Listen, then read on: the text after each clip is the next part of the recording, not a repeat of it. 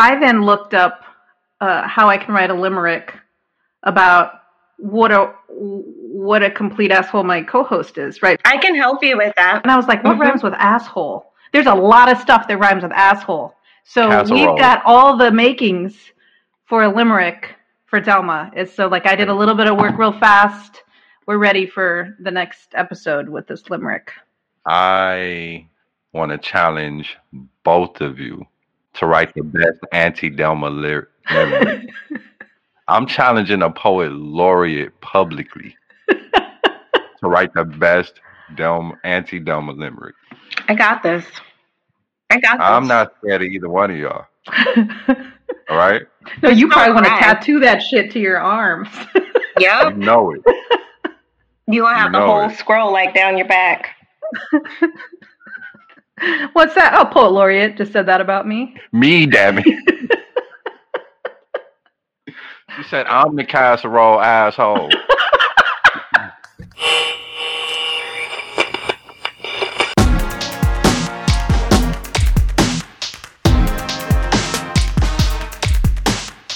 Welcome to another episode of Dive in Justice, the podcast that explores building ideal communities with our less than ideal selves. I'm Shondine Garcia.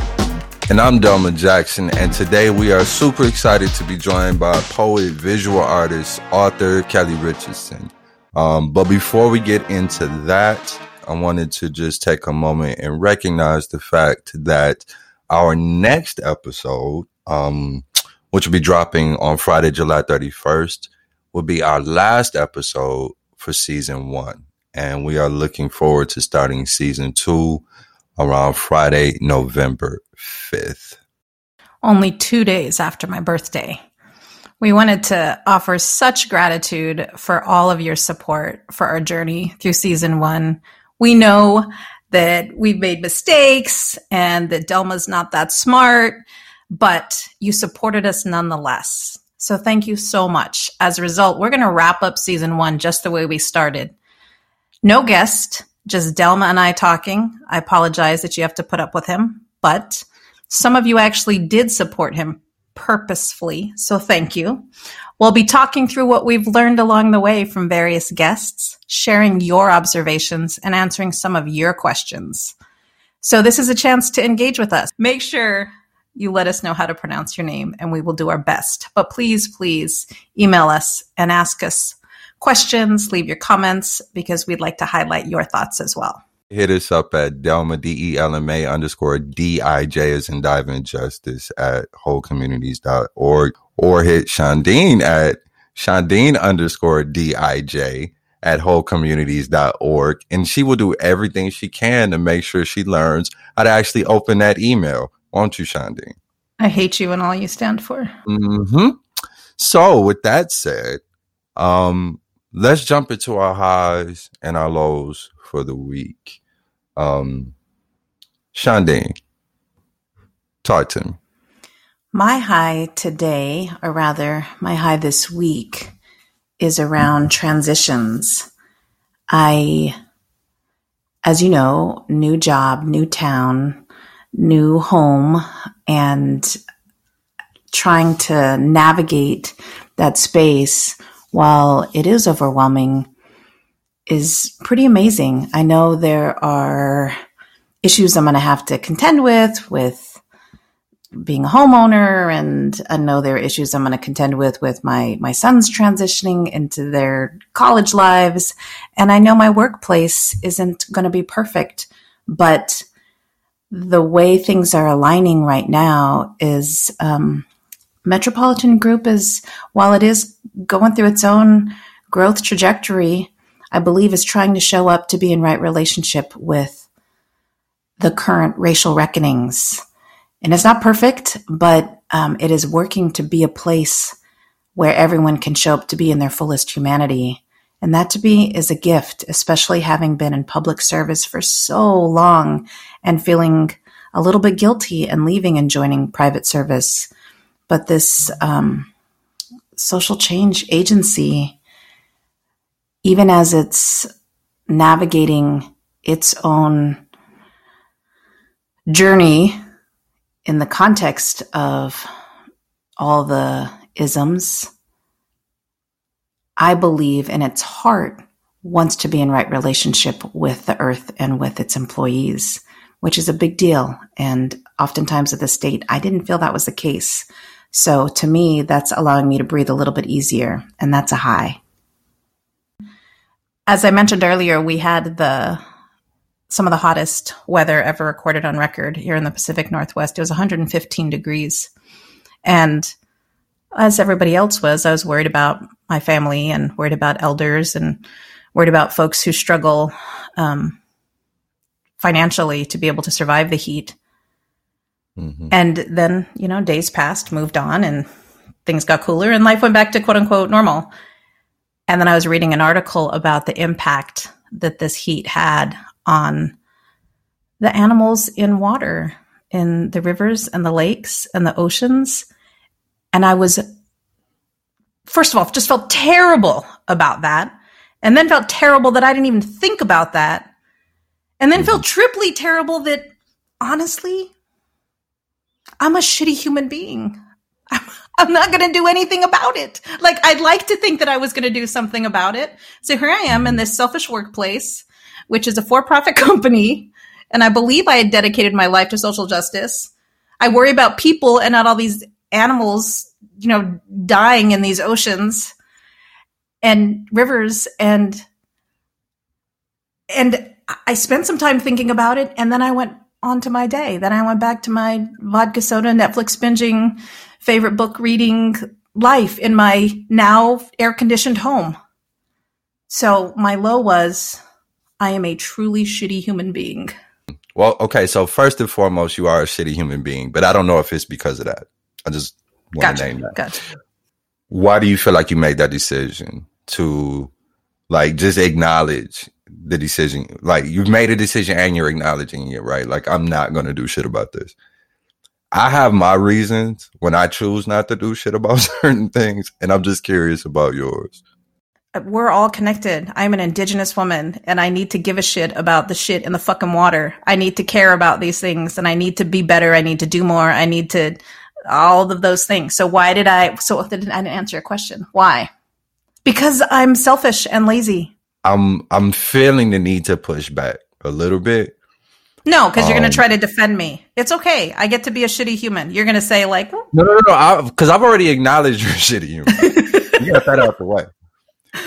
But specifically in regards to this, and this is a question I'm asking myself. It's a question I think a lot of us who give a shit ask all the time, right? Is like, what is fair to expect of ourselves? And how many different areas are we supposed to be able to engage simultaneously and not burn out?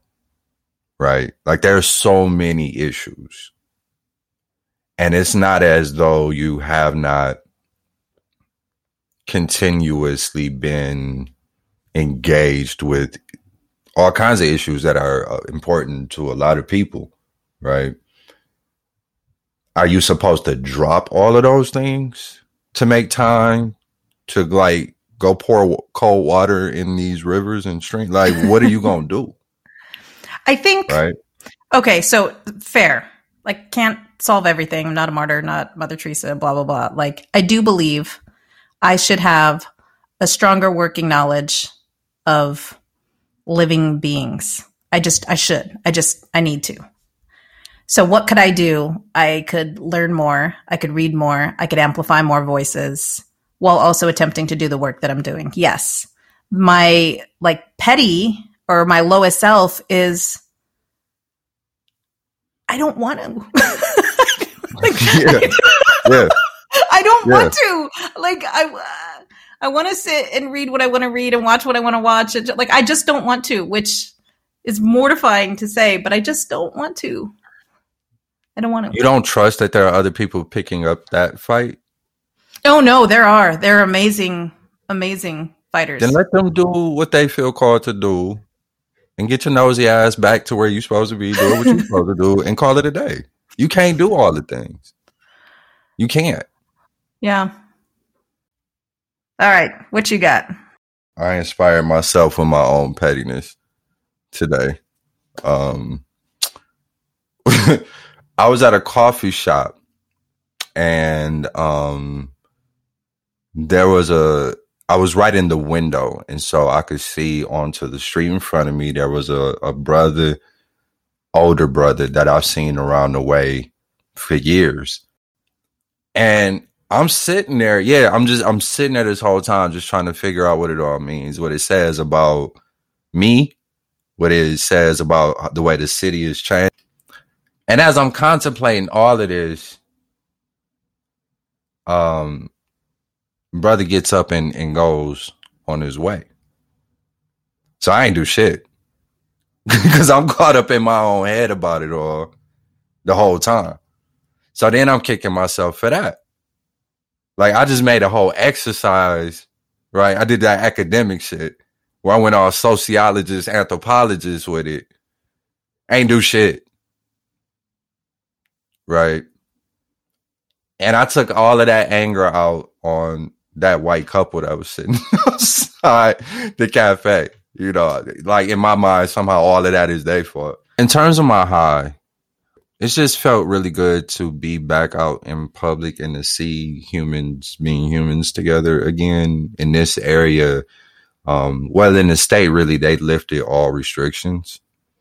And so 99% of the places I've been going to this week have been back full to capacity. People are unmasked. I'm vaccinated. So I know there's a question about whether or not everybody in the room is actually vaccinated or not, but I took the vaccine, so I didn't have to worry about that shit as much. So I'm just like, whatever. But it's just been good I forgot how much I missed people.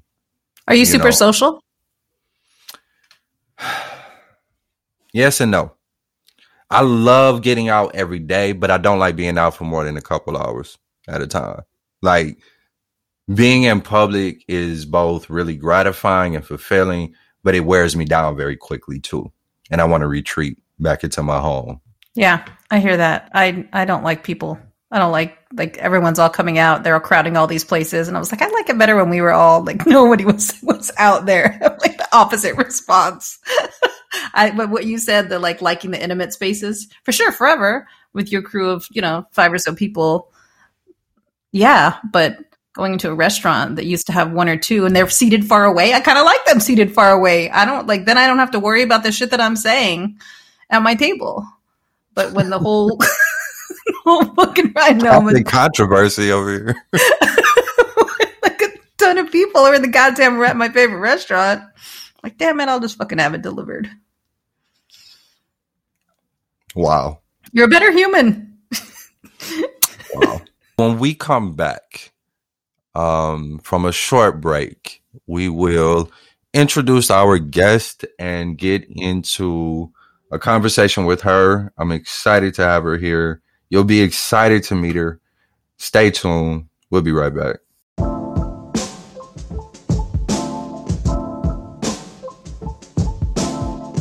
Thank you for giving Dive and Justice a listen.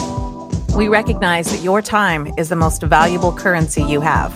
If you're digging the pod, there are a couple things you could do to show your support. First, head over to your favorite podcast platform and leave us a review. It just takes a few seconds of your time, and every review helps us grow our listenership and broadens the conversations we can have together. The second thing you can do and should do is consider supporting the podcast by visiting our Patreon page at patreon.com/dive_in_justice.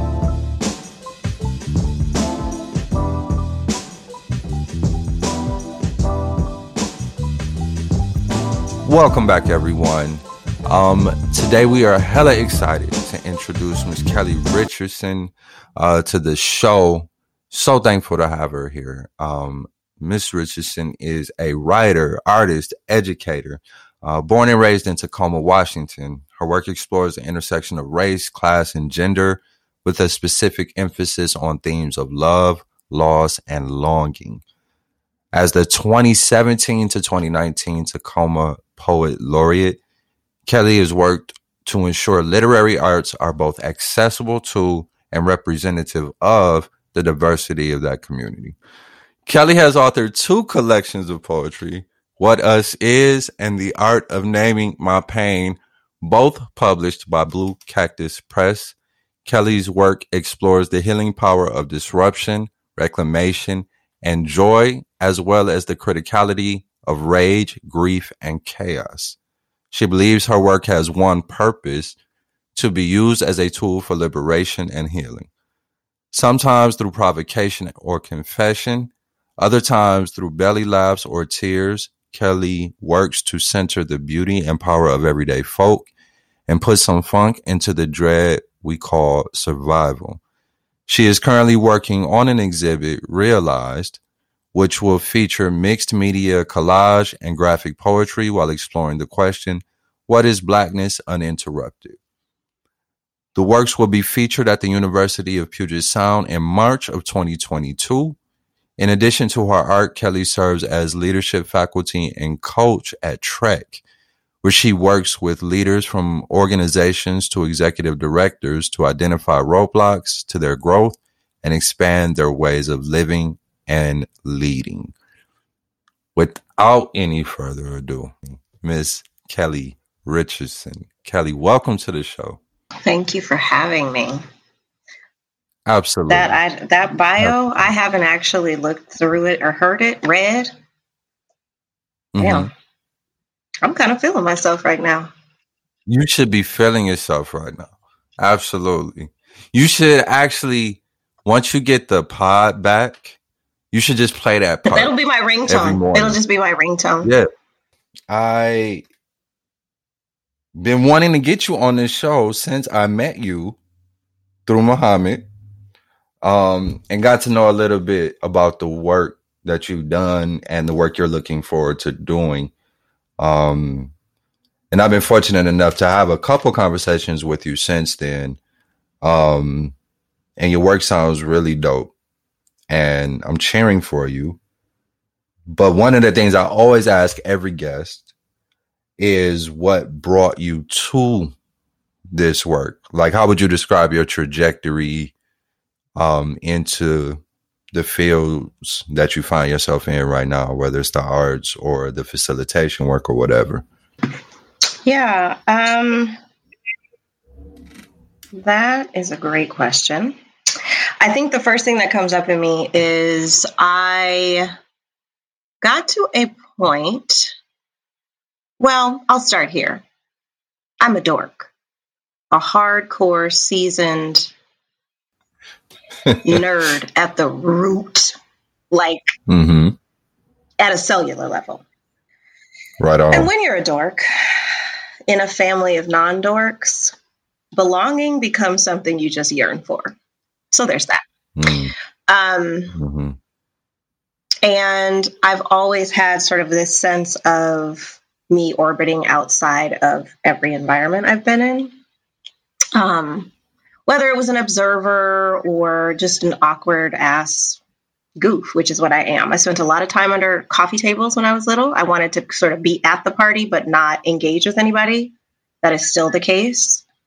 So there's that, of just being a human that liked watching other humans in the world and sort of capturing snippets of our humanity.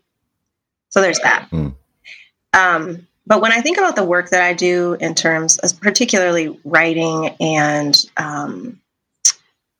coaching and training and just, like the broadest expression of fuckery, I think that I always want to support conversations I wish I could have had when I felt my emptiest, when I felt just this perpetual state of kind of lost in wilderness and like a walking wound, which I feel like I was for a really, really long time.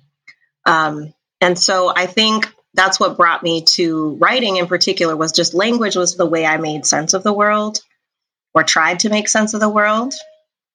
It was one way my dorkiness really helped me, is I read and read and read and read, and that helped me put words to my feelings. That helped me put words to to the women in my life, trying to figure out why the hell my mama was so crotchety all the time.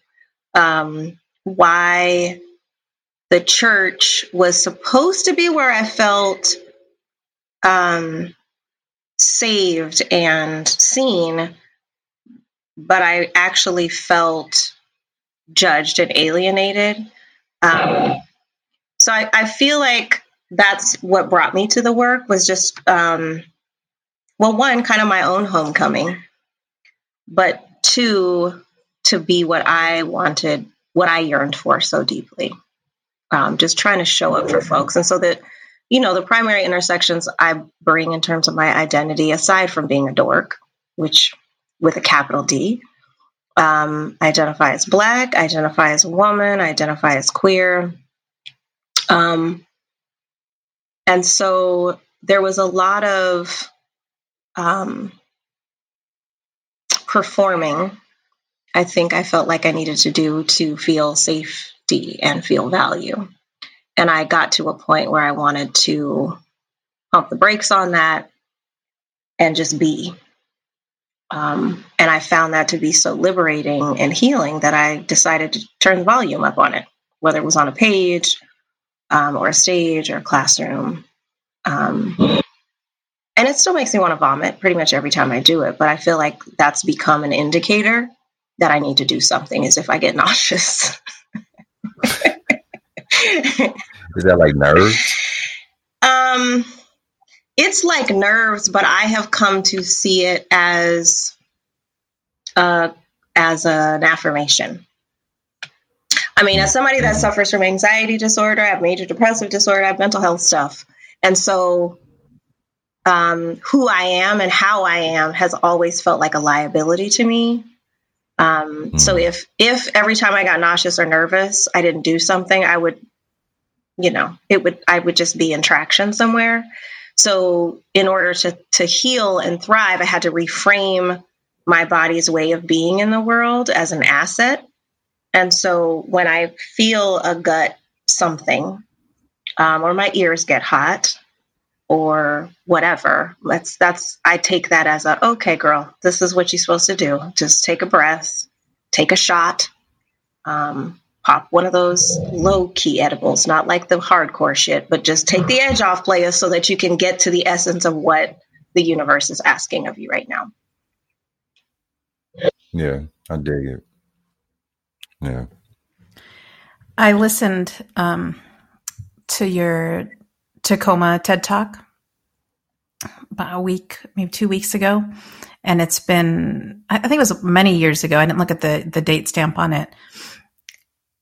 And the thing that I wanted to ask you about was about your relationship with the painfulness of the healing process. And I ask it for my listeners, but I also for our listeners, but I also ask it personally. A lot of what you said resonated so clearly. Even what you said just now, I throw up before every major talk, before any public thing. I always, I just do. It's mortifying. But listening to you, I'm like, maybe my body's trying to purge something before I get up and speak. Maybe I should have it. And so thinking about, as someone who just recently came through a mental health breakdown, and having a new relationship with the concept of healing, not being this like rah, massage, wonderful thing, but actually rooted in so much pain. Curious about your relationship with that, with what you talked about then and where you are now in that. Oh boy, I don't even really know where to start with that one, but the pain part, I think the first thing that popped into my head when you said that was there's a writing workshop that I do around reclamation and just sort of reclaiming narrative in service to our healing, whether that's individual or collective. And the quote that I ask, that is a prompt, is pain gets passed down in families until somebody's ready to feel it.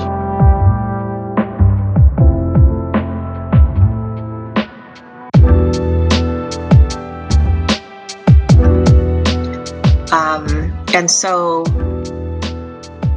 I don't really know why I got chosen to feel it, but I feel like I was, and I made the decision to take that on. And so,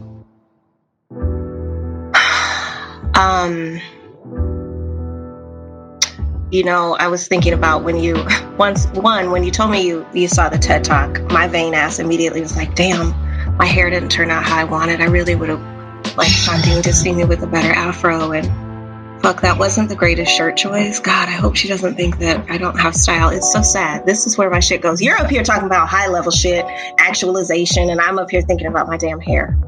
I'm human. There you go. But I think from the time I wrote that TED Talk, or wrote what I wanted to say, to now, I've practiced it way more.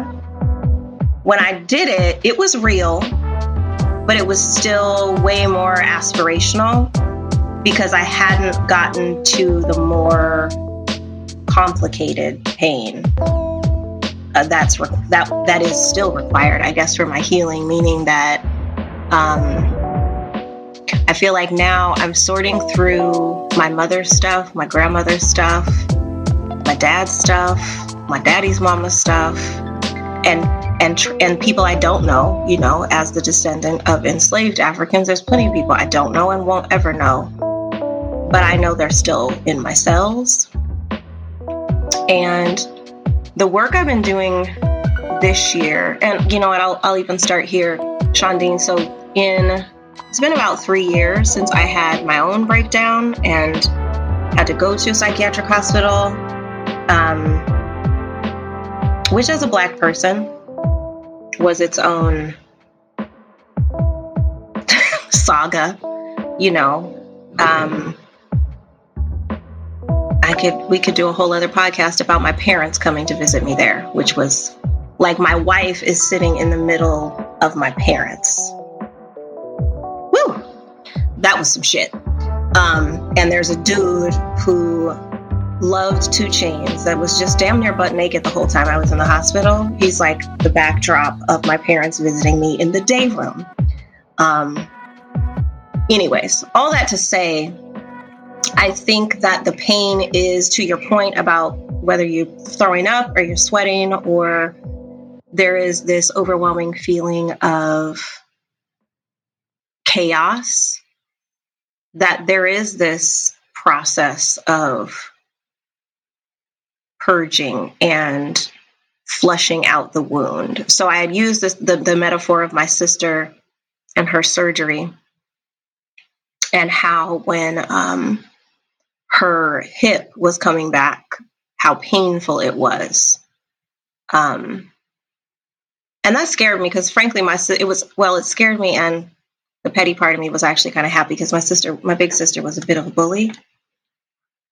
So to see her in pain, I was kind of like, but my higher self now can apply that process to healing. Like the pain is critical to the healing. The chaos is critical to the healing. And you have to like really engage in that process of being lost to come home. You got to wander around. And sometimes I do still feel like I'm a bit of a walking wound, but and I think I grew up with this, rather than acknowledge the pain and feel the pain, I was resisting it, always resisting. And until I could accept the pain, until I could trust what the pain was going to tell me, rather than be married to this outcome, be married to the image, be worried about what my afro looked like on stage. I'm now in this place now, I think, where I see that it's necessary. Now, it's not to say that I feel like the baseline has changed on this I expect to hurt. Like I got to earn victory. I got to earn rest. I got to earn triumph. I don't think that's the same thing. So I was looking on, I think it was Liana Naima who had this post. She had put a great post that was like, ancestors, I want to learn through joy and ease now versus pain and suffering. But I think I had to go through my own pain to get to that place of making room for joy and ease so that I could begin to learn that way. I have no idea if I'm answering your question, but you are. Yeah, there's a lot there that I would love to pull some threads on. And we've been really fortunate to have some really dope guests. And one of the things I always try to do is publicly shame them into agreeing to come back while I have them on the air. So yeah, you'll be coming back. I will. All right, boom. So now I don't feel like I got to get all the things in at once. But one of the things I'm always trying to envision with guests and invite them into envisioning with me is this idea of connecting reparations to something new. Right? So in my mind, if reparations were to work the way I would want it to, then that means I have access to some fertile soil. It means I'm in community with folks who look like me and folks who don't necessarily look like me. It means I'm in community with my indigenous brothers and sisters, you know, us as Black folk, you know, and a bunch of other like-minded folk who might happen to look like whatever, right? But we can build something new, and we have the resources for that. If I were to have all of that in place, and I was like, Kelly, you got to come. We got a spot for you here, and money's not an issue, and you could basically do whatever you want to do. What do you see, right? Conditions being perfect for you, right? You have everything you need. Resources are not an issue. And you can come in and do whatever to contribute to this new community we're building together. I'm curious, if you can put yourself in that kind of place, what do you perceive, or what do you think your greatest calling or contribution to that kind of space would be? What could you bring to that space that you know we need? Well, of course, I'm going to fry fish. I'm going to start there. Well, you're not allowed to come in. I'm not? Without fish. Damn. See? Without fish and Tito's. And Tito's. You had me at Tito's. Okay. So yeah, I'm going to want to feed people. Literally. And then I would want to feed people figuratively. And I think, I don't know, I think that I'm when you ask me that, I'm visual. So I'm literally sort of picturing myself walking into this. And my a colleague of mine, she was on her way to her family vacation, and she called me from the airport because she had to tell me that she had this dream of me really happy and blissful and peaceful in this garden.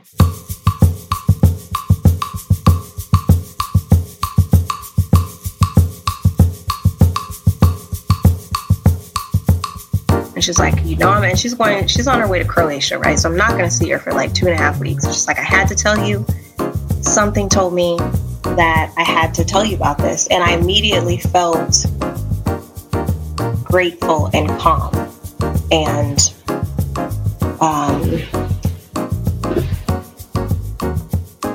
there was this, yep, I'm doing it right sort of feeling. I don't really know why. And again, trying to not question it too much. But when you asked me that, I thought about myself in this so-called garden.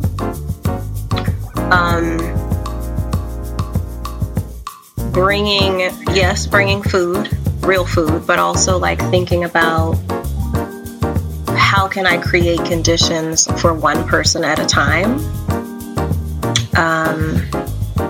to do sort of this special brand of their own shit talking and venting and purging. There's nothing like talking shit or venting about what happened before we got there to this melanated utopia that you're talking about. There's nothing like letting that out to give yourself some closure. And being a little bit of a spiritual sponge for people, I think I have found reward and blessing in that. So to hold people in that place, make them a highly spiritually customized cocktail, and then write them a poem, roll it up like a blunt, so that it's small enough for them to put in their pocket, so they have something with them. I think that's why I've always been drawn to poetry. I hate it when people waste words. Nothing annoys me more than an unnecessarily long email. It's like, shave that shit down. Tell me what I need to know and let's move on. But for a long time, like even in college, I would write, my frat brothers would fuck up, and I would write things for them I would write little love poems for them to get back with their girls. I like doing that. I like helping people find the words that they maybe can't find themselves, for them to take with them. So maybe I'll just write some poems. I'm not a freestyler. I love hip hop, but I ain't gonna run no cipher or no shit like that. I'm not that gifted or deep. But I would love to just be able to engage with one person at a time. Groups scare me. They make me tired, but I love the idea of me moving through this community of yours, just connecting with folks and having a little spiritual fist bump. I want to fangirl out and ask if you'd be willing to read one of your poems. And you can say, no, I'm not going to do that. We didn't ask you ahead of time. But as I was reading through your stuff, embarrassingly, I read out loud How We Fall Into Free, probably like 5 times to myself over the past couple weeks, just because there's something so beautiful in it. And it's very different than going to I got teary-eyed. It's so different than going to a YouTube and clicking it and hearing you versus, and you can say no. You can say, no, Shawneen, I'll call you and I'll read it to you another time, but that's fine. I love the idea of waiting for so long to hear a line, or waiting for so long to hear someone articulate something out loud. And then once you can actually feel it. And I might've said this before in another podcast. I was looking for the thing that said, so Native American mascots are racist and they're terrible. And when I was younger, people would say things like, well, there are other Native Americans who think mascots aren't racist. And I didn't have the language to counter it. And when I got to graduate school, reading language that really clearly helped me be able to say and understand and how to articulate what it means to be like colonized bodies and socially constructed, like all of the things. And then I had something to say back in a way that I felt I could feel something in me heal. And I definitely felt while having you and your words and your what's publicly available for people do that. And I felt it in How We Fall Into Free. So you can say no and call me and read it to me over the phone. But I do want to say that I love it, and I'm curious about what called you to that. Oh boy. Well, you guys are going to move with me now because I don't memorize anything. I'm not one of those poets. Before I read it, I wanted to answer your question of sort of what brought me to write it and what drove or inspired it. And I think, and I hope I'm not using the word too much, but it really is, this poem in particular was really about this consistent process process of homecoming, of me really coming to terms with what self-love looks like, what self-acceptance looks like. And sort of defining for ourselves, like each individually defining for ourselves what free is. Because I think, some of this shit like self-care and all that shit can just become one more thing you feel bad about not doing right. One, because it gets commodified. And two, it's not really about the fucking pedicure. It's not about it's not about the 90-minute massage versus the 60-minute massage. It's about sort of what your spirit is calling for, what universe is calling you to do, in this very unapologetic way. And so much of my life, I think, has been about pleasing and performing, that it became the way I defined my self-worth, was whether or not I was doing what people wanted me to do or needed me to do for their comfort, for their needs. And as a Black person, there was just a whole other level to that pleasing and other people's comfort sort of became my how I thought of my purpose. And doing that landed me in a psych ward. So I had to really rethink what my purpose was, and what serving myself looked like. So that was how I came to this particular piece. And of course, while I won't do anything Delma wants me to do, like ever, I will read this for you. No doubt you was born free, that your spirit came to the universe free, because you recognize and crave the promise of freedom in the universe, but quickly recognize the constant flurry of indicators that you are not free. Your living is conditional, a contract you never signed to shave yourself small, vet your life through a salve that protects the ugly nature of things. The feared don't get to be free. And they are so scared of you because they know they have it coming. So you are told your life is theirs for display and dissection. And one day you forget it was a fairy tale held dear by twisted scripture and rotten hearts. And then one day you decide to call bullshit on the whole blasted racket after spending a long, wistful afternoon in the mirror.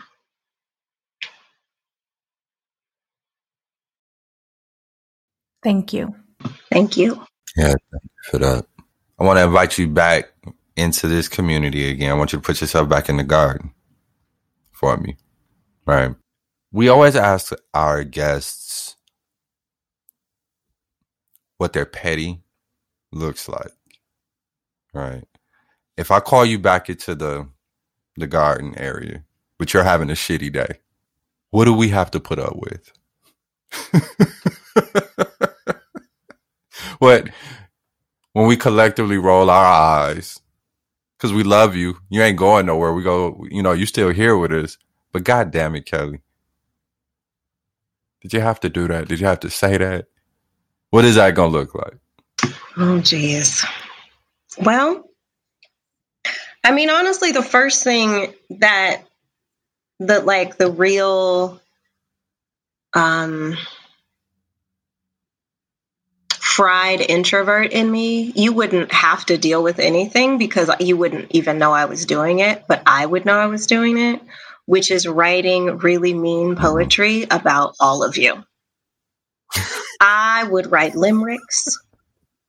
I would write free verse, haikus, judging all of you. Uh-huh. And cursing your ancestors and your grandkids. Like, words can be I will weaponize my shit so quickly. Especially when I'm fried, I'm put upon. If I'm in a place where I've been hanging out with you all one-on-one, trying to give my full self, and nobody ever asks Kels what she wants, then I'm an angry Black auntie who's mad that there's no reciprocity in this so-called garden that Delma brought me to. Mm-hmm. I'm going to fry the fish, but I'm not sharing it. You're going to smell it. You're going to, you're going to hear me crunching and smacking on it, but I'm not sharing. And if you look hungry, I'll let you know that there's some Cheez-Its just past the rose bush, but I'm not offering you none of my shit. So there's the part that you wouldn't see. I'll get real quiet. I won't be engaging as much. So you'll come to know, oh, I see. She writing in that little journal of hers again. I know she talking shit again. She writing another one of them ugly ass limericks. So one, you won't see it. Two, I'm not sharing anything anymore. I've cut everyone off. I have come to understand that I have a much lower interest, and I don't like to use the word tolerance because it just sounds so stank, but let's just be real here. Tolerance might be the right word. I like to engage with my loved ones, my homies, but I find it's a shorter and shorter turnaround until I'm ready to go. And if it's my birthday party, shouldn't we shut this shit down when I'm ready? Now, maybe that crosses from petty to like Black Kardashian. I don't know. But I'm just being honest. I'm a moody motherfucker. I just am. I'm moody. So I would just really appreciate it if people would follow my moodiness. I don't know if that falls under the petty umbrella so much as just the pouty poet whose drink is now empty. I don't know. know. That feels pretty solidly petty. That's petty than a motherfucker to me. But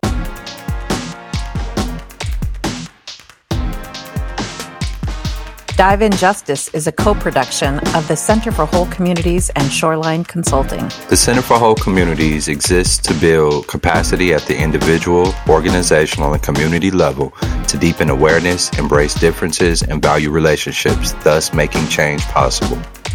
Shoreline Consulting co-constructs solutions and strategies that align with your goals and leverages the voices, perspectives, and wisdom of those who stand to benefit. For more information on the Center for Whole Communities, find us at wholecommunities.org.